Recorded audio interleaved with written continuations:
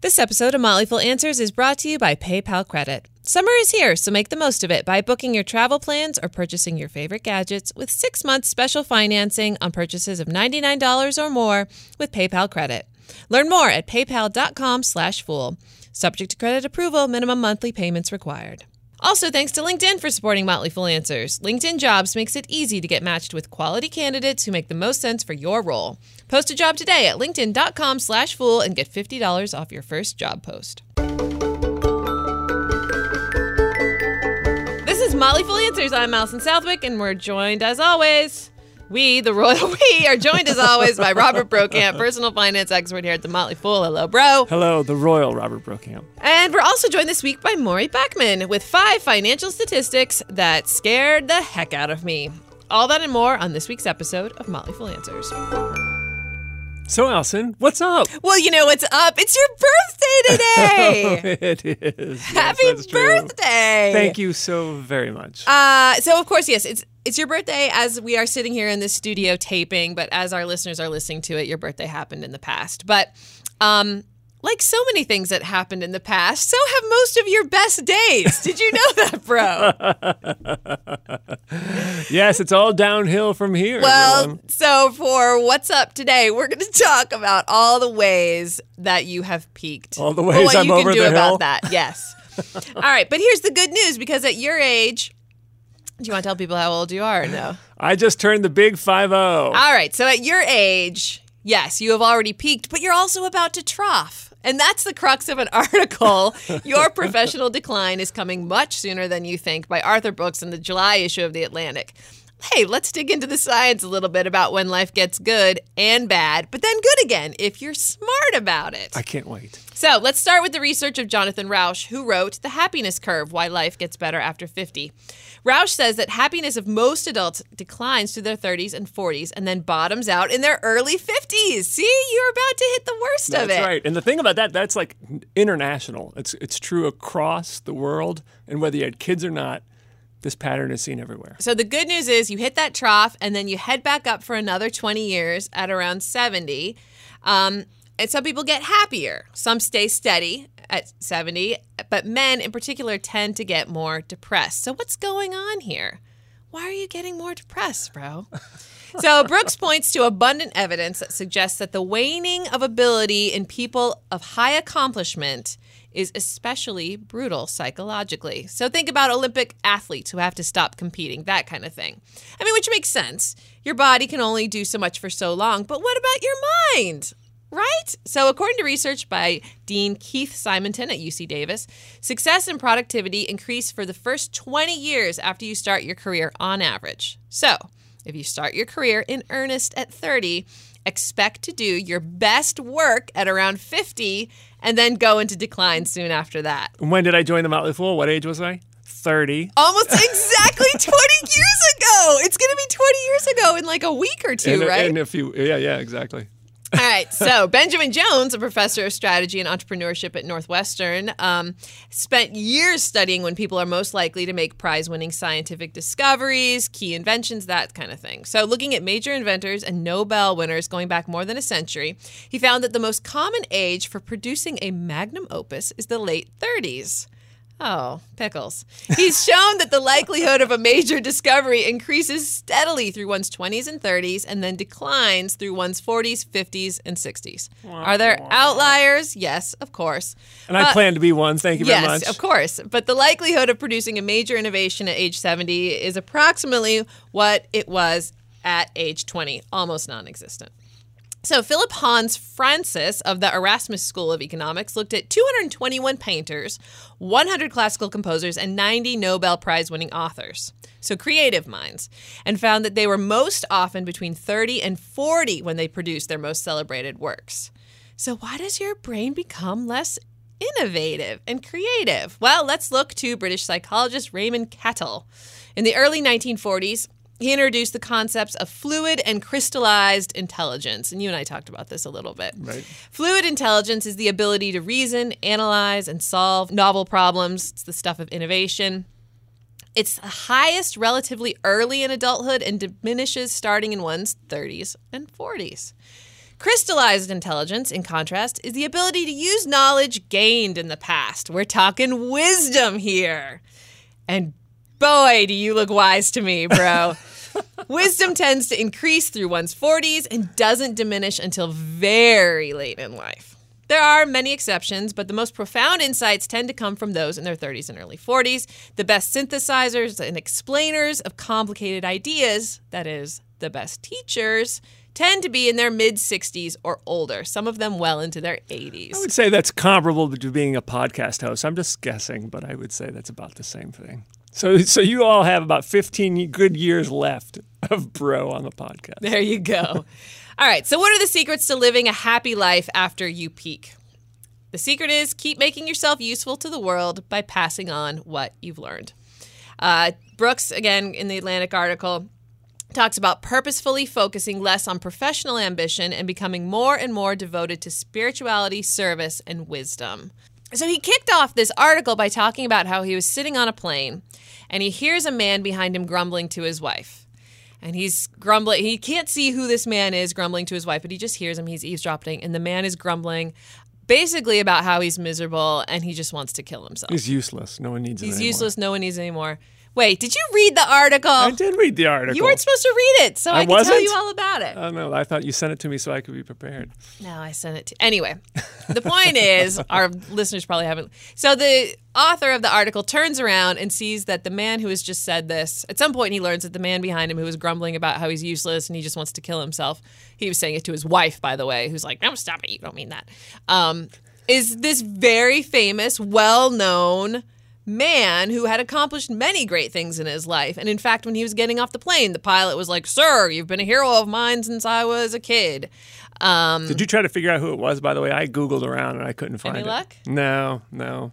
Hopefully we'll find out eventually. Like, it would have been like it sounded like someone with a prestigious military career. Yeah. Someone older in their 70s or 80s with a prestigious military career.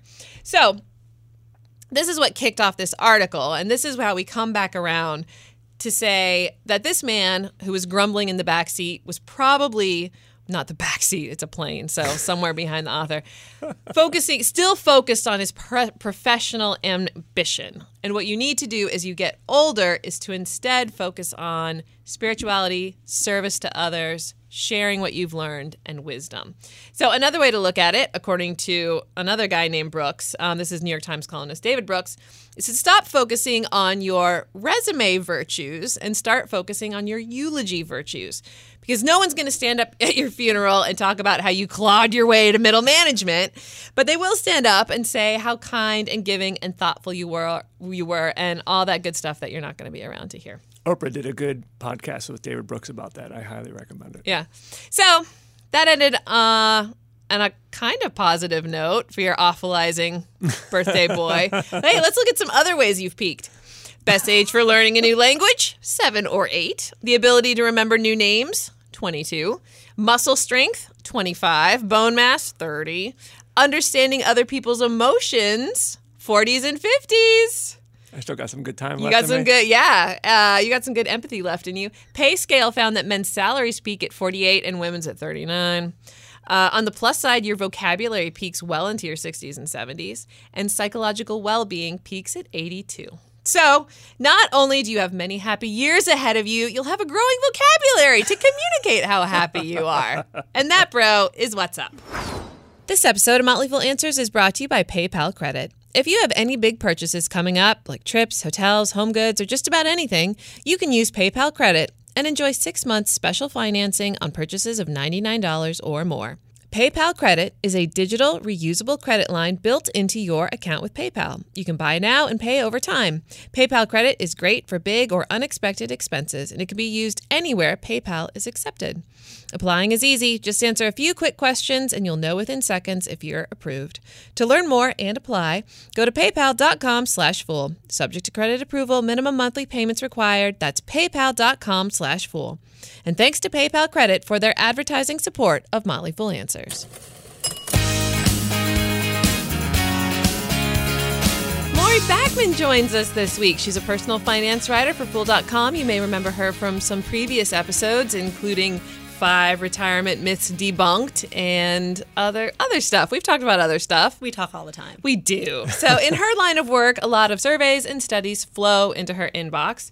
So who better to share some of the scariest statistics that are out there around personal finance and retirement?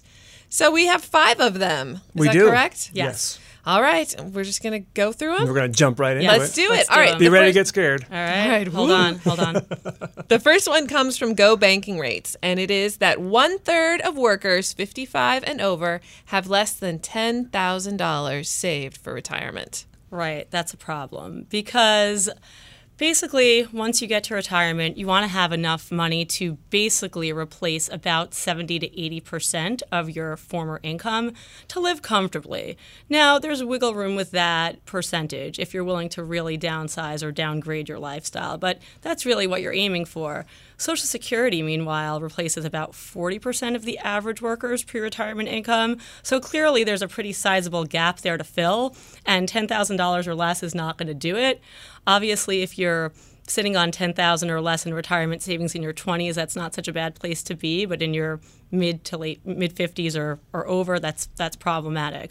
One thing to say, though, with regard to that stat, because I always like to be very transparent about these stats, that figure might speak to the amount of money that Americans have or don't have in an actual retirement plan, like an IRA or 401k. It doesn't necessarily speak to what sort of assets they will have access to in retirement. So, for example, you could have someone sitting on a no mortgage, $600,000 home that maybe they're planning to sell and buy a cheap $100,000 condo, and all of a sudden that's cash that they can use in retirement. So we'll be fair and just kind of qualify that. But I would say that for anyone who is in his or her mid-50s and above without much, virtually none, retirement savings, start doing better. Maybe cut back on some expenses. Get a side job. There's another stat out there, and this is a more encouraging one. 14% of workers with a side hustle do that extra work for the express purpose of funding a retirement plan. So maybe you're used to a certain lifestyle. You don't want to cut back on so many expenses when you're older. You feel you've earned it. Do something else. Get a side job. Find something you like to do and monetize it.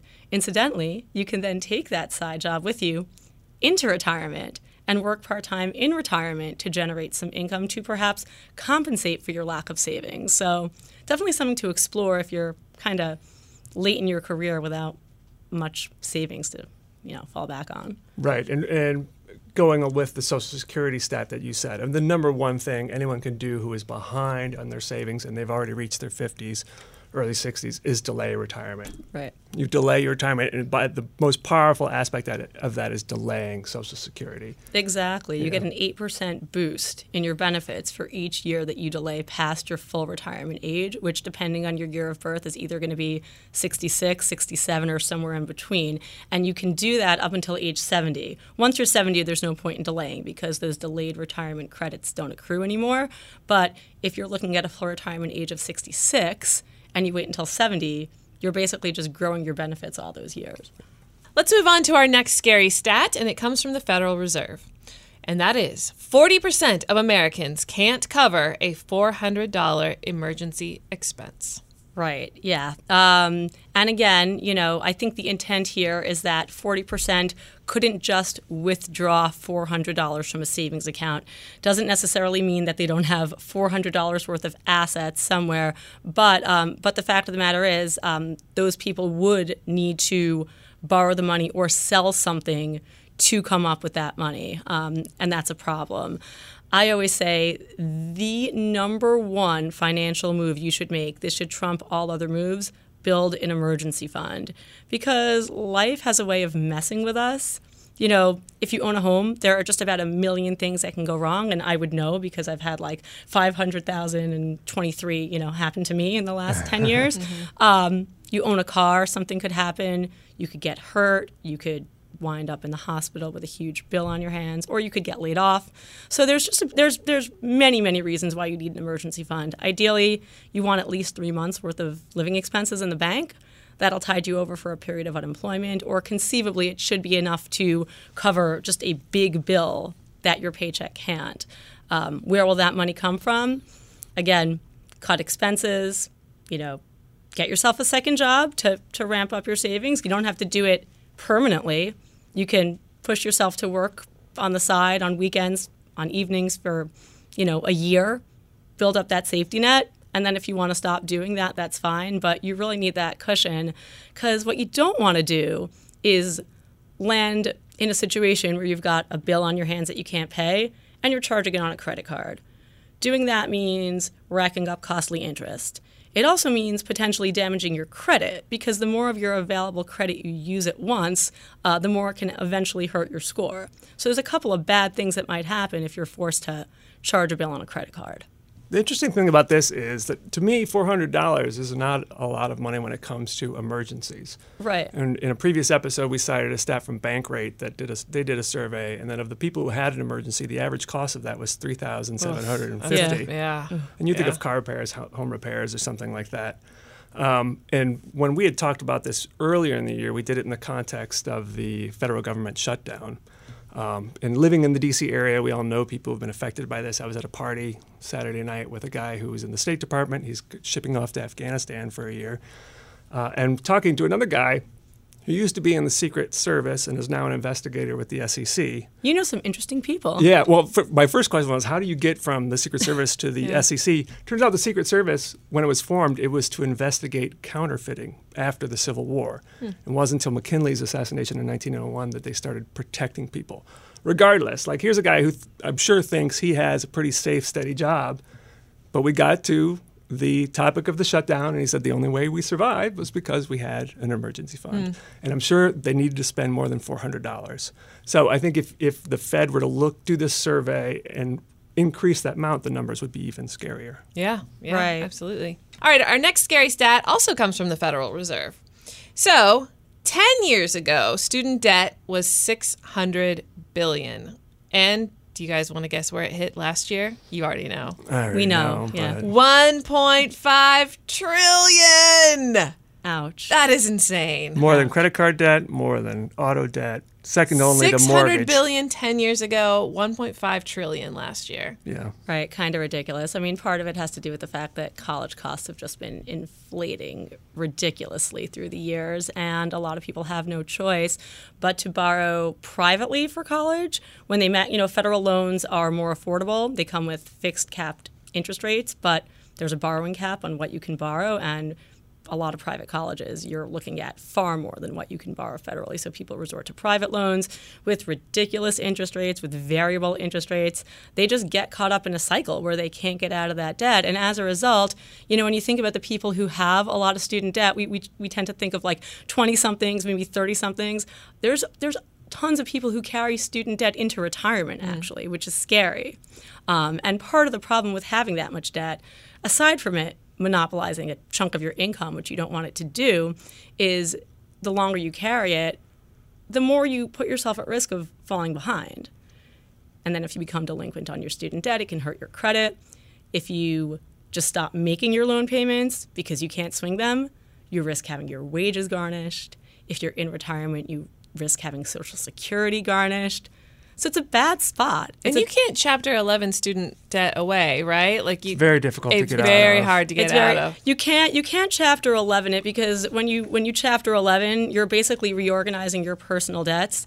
If you qualify for a Chapter 7 bankruptcy, which is a little bit harder to qualify for, in most cases, you still can't discharge your student debt. In some really rare cases, you can. If you can prove that there's absolutely no way that debt will ever be payable. Say if you're permanently disabled maybe, or disabled to the point where you really can't earn the income it would need to pay off that debt, then there are exceptions. But for the most part, don't plan on bankruptcy as a solution to getting rid of your student debt. Obviously the important thing to do is to try to get ahead of your loans, make extra payments into your loans early on so that you're able to get rid of them sooner. And if you can't do that, which is the case for a lot of people, at least try to make your monthly payments so that, it doesn't hurt you in other ways. If you took out federal loans, you've got some options there because borrowers have certain protections. You can get on an income-driven repayment plan where your loan payment is calculated as a percentage of your income. You can even defer payments under certain circumstances. These aren't necessarily great fixes because they don't address the fact that you still have that debt to pay off. You're still not going to get out of paying it off. But it's a better option than falling behind. A good option to figure out what your options are is the Consumer Financial Protection Bureau. They have a great website that you just put in your information. It gives you different repayment options and things like that. But the bottom line is it's very difficult to get out of that debt. Fortunately, more and more employers are offering as a benefit, like we'll help you pay off your school loans. Yeah, that's it's a big still one. small but growing. It's only about 4% of employers, but more and more companies are getting into it. Fidelity has rolled out a program that will help employers manage that type of debt. And then, of course, there's the way to prevent it, and that is for those of you who have not yet gone to college to find some other way to pay for it. And we are actually coming up on 529 Day. Did you know this? No. Oh, because it's 529. May 29th is Oh, National 529. 529 Day. Yeah. So great place for that is savingforcollege.com. You just see, you should always start with your state's plan, but there are other good plans. In fact, they just rolled out their latest ratings of the top 529 plans. So right, and some states actually also offer you, because 529s, you don't get it's not like a 401k, you don't get a tax break for contributing, but some states do offer tax incentives at the state level, so that's a little bit of savings you can get there too. Yeah. Recently, the philanthropist, Robert Smith, offered to pay the debt for all the graduates at Morehouse, which is insane. I wonder if that'll become like a more regular thing. But I think it certainly could be a factor in who colleges choose to Right? speak at their graduations. And all the graduates sitting there hoping that they'll hear Come it. on. I feel like it's going to be a big letdown, kind of like, you go on that one episode of Oprah where everyone gets a car, and then you go on another, someone else goes on another episode, and they're like, come on. And it's like, you get a frying pan. That's yeah. She never So it was- yells at you to look under your seat. yeah. It was quite impressive. I mean, the average kid graduates with $37,000 in school loans. But about this story, they said that his grant is going to be worth about $40 million. 400 kids are graduating. So that says those kids are graduating with like $100,000 in debt. Yeah. So huge benefit. I love it. I don't know if you've read the speech. It's pretty good. When he started off in life as an engineer, and he talked about how he learned to be a great investor by basically learning the scientific process. And he said, you got to embrace the grind. You got to grind away to learn these things. And the other thing was make sure you call your mom. Don't text, but call your mom. Oh. Definitely call your mom. Yeah. All right. Our next scary stat comes from Genworth. The average annual cost of a nursing home is between roughly $90,000 and $100,000. Annual cost. Right. It's 90. It's more like 90 if you're willing to have a roommate. If you want to bunk solo. Oh, don't we all want to have a roommate in those years? Right. Can you imagine you're 87 years old and it's like, here's your new roommate, Bob, Yeah. So He's so cranky. Have yeah, fun. Yeah. And you know what? These are just Might like it. averages. They might like the company. You never know. That's true. That's True, actually, because companionship is important. But, I mean, these numbers are ridiculous. They're just averages, so in some parts of the country they're higher.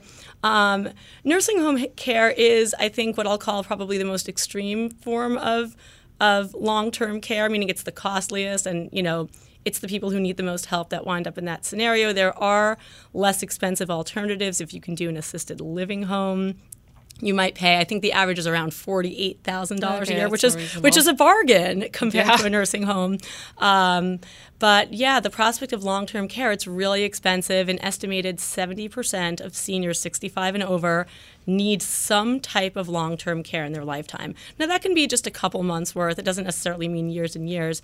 But you also have these extreme cases of people with either Alzheimer's or other conditions where they're in a nursing home for years and paying for it is a struggle. Medicare won't pay for it. Medicare will not cover what's considered custodial care, which is basically help with just daily living functions. So if you don't have an actual diagnosed or documented medical condition, you just need help dressing and bathing and functioning, you're out of luck as far as Medicare goes. And given the cost of long-term care, I highly advocate for getting a long-term care insurance policy Best age I would say to do it is probably in your mid-50s, maybe early to mid-50s, depending on your health.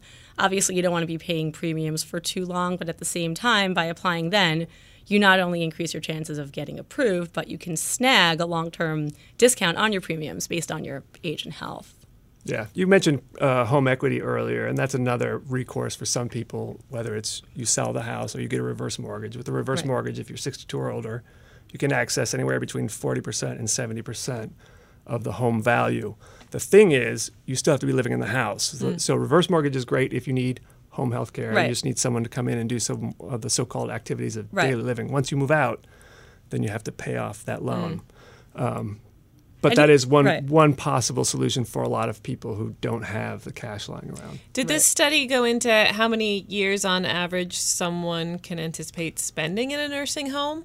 I don't know if the study did, but on average, it's somewhere between 2 to 3 years, I think. So, all right. That's pretty costly. And I think I do remember reading that I think for the average 60-year-old couple, you could get a policy. I think your premiums would be about $300 a month, and that would give you roughly $150 a day worth of coverage. So let's do some fast math. So basically, it couldn't cover a nursing home, maybe about half of a nursing home, but it's something. Obviously, the flip side to that is being able to swing the premiums. But I think if you're in a situation where you don't have a lot of family or you don't have someone who would just be your go-to caregiver as you age, if you were to need that caregiver, I think it's wise to try to get some insurance. Yeah, and it really it's a family thing. A lot of financial planning topics you just handle on your own or with your spouse or internal, but this is a topic that really has to involve the whole family. I don't know if I've said this previously on the show, but when my mother-in-law was bedridden for the last 4 or 5 months of her life, 2 sisters came into town. My wife is local, so they all just took turns taking care of everything. One sister in particular really did the lion's share of the work, but that means everything. Cooking, cleaning, changing diapers, and everything. If the family's willing to do that and can, both willing and able, great. But if not, some other arrangement has to be made. Right, and that's why you have to have that conversation. Right, and every long-term care insurance salesman will say this, so it's a bit of a shtick, but it's true. Like, do you want your kids changing your diapers or not? My mother-in-law was perfectly fine with that, but some people don't want that situation. Right. Yeah. All right, and our final stat, 58% of Americans, this comes from caring.com, 58% of Americans don't have a will or living trust. Right. Also a problem. A lot of people think, well, I don't need a will. I don't have too many assets. What's the point? Wills are expensive. So let's actually, on our last episode, I think we debunked stuff. Let's debunk that. Unless you have a particularly complex estate, you can get a will drawn up for a few $100. It's a pretty good investment because without a will or without a living trust or a will, basically you get no say over what happens to your assets when you pass. But more so than that, if you have minor children and you pass, you need to spell out who's going to care for them. When my husband and I were putting together our wills a while ago, we actually had to update our wills once we had additional children. I remember, joking with my brother and sister saying like, all right, so how are we going to do this? Like, will you each take one and you'll split the third, or like who's going to do it? But it's actually, it's an important thing to document. Without that, it's like, it's scary to think about what might happen. Forget about your assets, what might happen to your children. Pets, obviously, some pets live longer than others, but I have a family member who has, is it a turtle or a tortoise? I think it's technically a tortoise. It's going to outlive her. So, wow. So you need to make arrangements for these things. And then the other side. Are you getting the tortoise? No. Well, okay. I don't think I was offered the tortoise. I don't know that I wouldn't take the tortoise. It's pretty cool, but I'd have to spend more time with it to see how we really vibe. Well, yeah, because you're going to be together for a while. Yeah, apparently, and the other thing too is that if you don't do any sort of estate planning, you'll basically be leaving your family members to wing it in the event that you become incapacitated or something happens to you health-wise. So that's another important piece of the puzzle. Like, what directives do you want to give? Do you want to be put on life support? I think a big reason why people don't do more estate planning, I don't think it's the money, because it can be done relatively cheaply. I think it's the discomfort of having those conversations and of actually contemplating, one's own mortality. It's a scary and sobering thought, but it has to be done. Right. Yeah. And another stumbling block is just who do you go to, right? And it shouldn't be just any attorney. If you know any other financial professionals, your financial planner, your accountant, they probably have people they can recommend. A couple other websites. You could visit the National Association of Estate Planners and Counsels or the American College of Trust and Estate Counsels. So those are attorneys who specifically specialize in estate planning. And that's definitely something you want. And I do recommend talking to someone about it, because they do have these really cheap programs online, like Willmaker or something along those lines, where you can, for $60 you can plug in your name, and there you go, you have a will. But there's a lot more to it than that. I do think some professional guidance along these lines is worth paying a little bit of money for. Yeah, and as we've said on the show before, it's not a one and done type of thing. As you mentioned, you do have to update it every time you have a significant life change, move to a different state, and you got to let people know where to find it. I was just thinking as we were preparing, I'm like, okay, I know my dad's attorney, so if something happens to him, my mom's attorney has been her attorney for decades and recently passed away because she's my mom's age and they're in their 80s. I'm like, oh my God, I got to find out who the new attorney is. And the tricky thing about wills is that it's not like you file them, with the state or anything like that. Right. So it's not like you can just, your family members can go, let's access the will. You can almost end up on a scavenger hunt of sorts for a will. So in addition to creating a will, I would also advise people to tell some trusted people where to find that will. You could put it, if you buy one of those fireproof safes, you could store one there. You just obviously have to share the combination with someone. Other people will say that a safety deposit box in a bank is a good bet, but that can actually be a little complicated, because then you need to make sure that whoever you want to give access to your will has access to that safety deposit box. So that's not necessarily the best way to go. That is what we did. We have ours in a safety deposit box, and I'm pretty sure we're going through we either did or are going to go through the process of giving someone access to it, but that's actually a note to self. We're all going through this, being I got to do that. On that. Right. Yeah. Right. Nobody's perfect. Nope. We all have these things we have to do too. So I give advice. I just don't always take advice. Don't we all? Don't we all? All right. So our listeners, I like to think of as a pretty financially savvy bunch, or they're at least on their way there. And so a lot of the stats we talked about maybe don't apply to them, but they probably have loved ones that are in financial situations where they need help. So do you guys have advice for our listeners who maybe want to help another person in their life? Yeah. Yeah, I mean, I think, just kind of sharing some of the information that we talked about now, a lot of people don't realize why not having a will is problematic. A lot of people don't realize why not having long-term care insurance is problematic. Most people know that not having $400 in the bank is problem. So I don't think that's too hard to sell. But just to make people more, make your loved ones more aware of some of the costs/consequences you might face by not taking some of these steps. And then, our buddy Bro here gave these great resources, where you can access information if, for example, if you're struggling with student debt, or if you want information on how to find an estate planning attorney.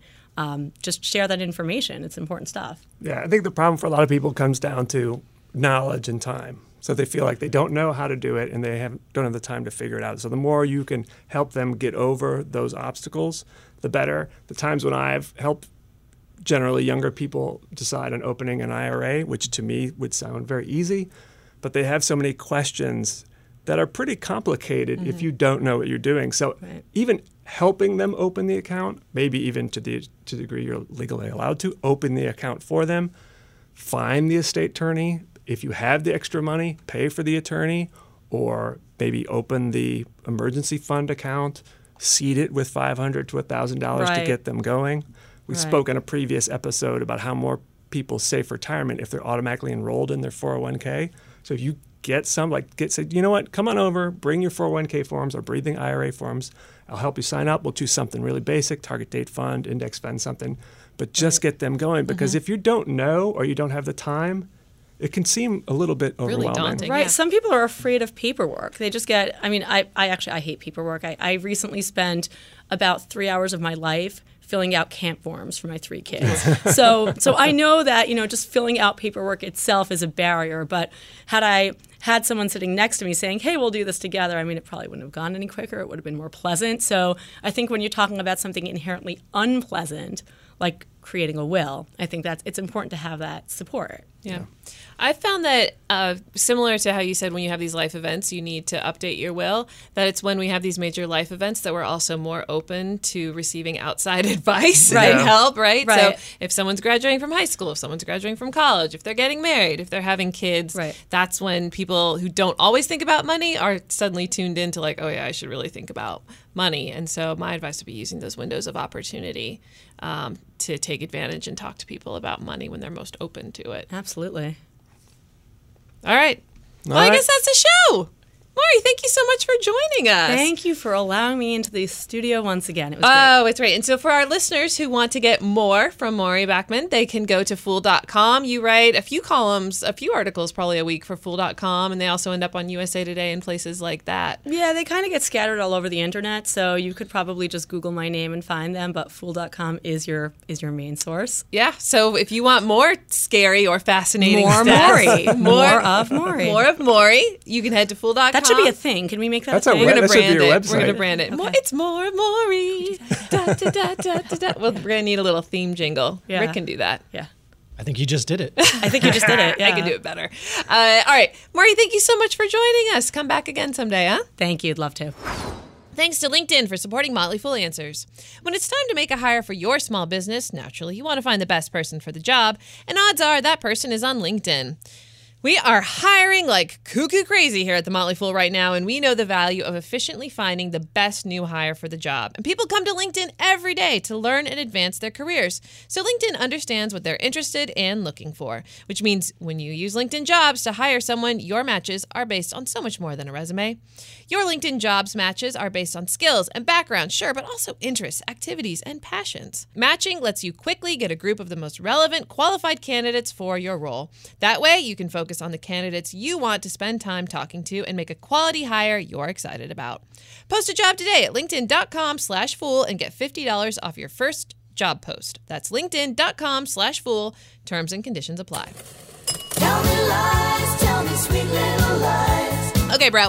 So while I was stumbling around the internet this week, I came across an old article in the Washington Post from 2016, so not that old, about an unusual test to reveal how smart you are. Do you want to do it with me?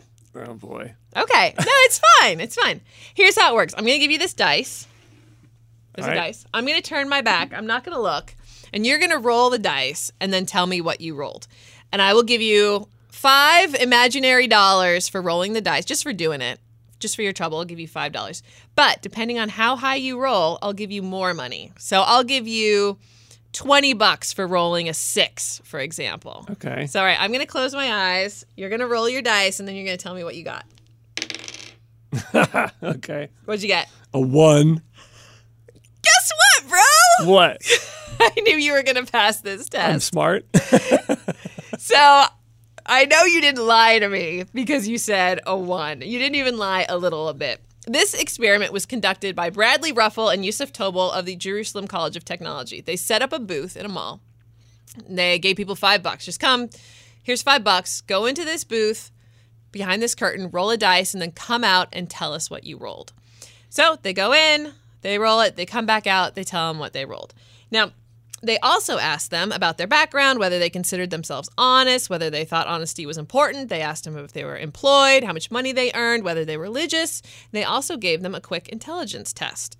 So out of all those attributes, brain power stood out because smarter people were less likely to lie about the number they rolled. Okay. So considering a 6-sided die has an equal chance of landing on either side, only 16.6% of people should say it landed on a 6.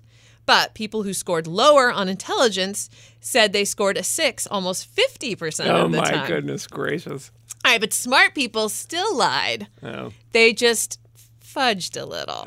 So smarter people were either honest or they would say they rolled a 4 or a 5 as opposed to rolling a 6. Wow. So the researchers wondered, why are less intelligent people more likely to lie, and why are smarter people sheepish about lying or more likely just to lie a little bit? And they suggested that maybe smarter people might have been more suspicious of the whole setup. They might have guessed that this was just a game to test their honesty. They might have wondered if there was a camera watching them. There wasn't. Or they might have suspected that there was some secret punishment. And what about the smarty pants who lied a little? Well, the researchers are thinking that maybe lying just a little helps us lie to ourselves that we are cheaters. So we still want to believe that we're good people. So maybe if we lie a little, we still are. Or lying a little helps us believe that we'll more likely get away with it. This isn't a definitive test, of course. And honestly, I didn't need a dice to tell me that you're honest and smart. Oh, well, now what if I had rolled a 6? Where would we be then? I guess I could show it to you and prove it, but everyone would be very suspicious of me. Very suspicious. Nah, I already knew. Well, thank you. All right, that's the show. It's taped honestly by Heather Horton, but edited remotely by Rick Engdahl. Our email is answers@fool.com. Hey, I'll just end with one more. Happy birthday, bro. Thank you very much.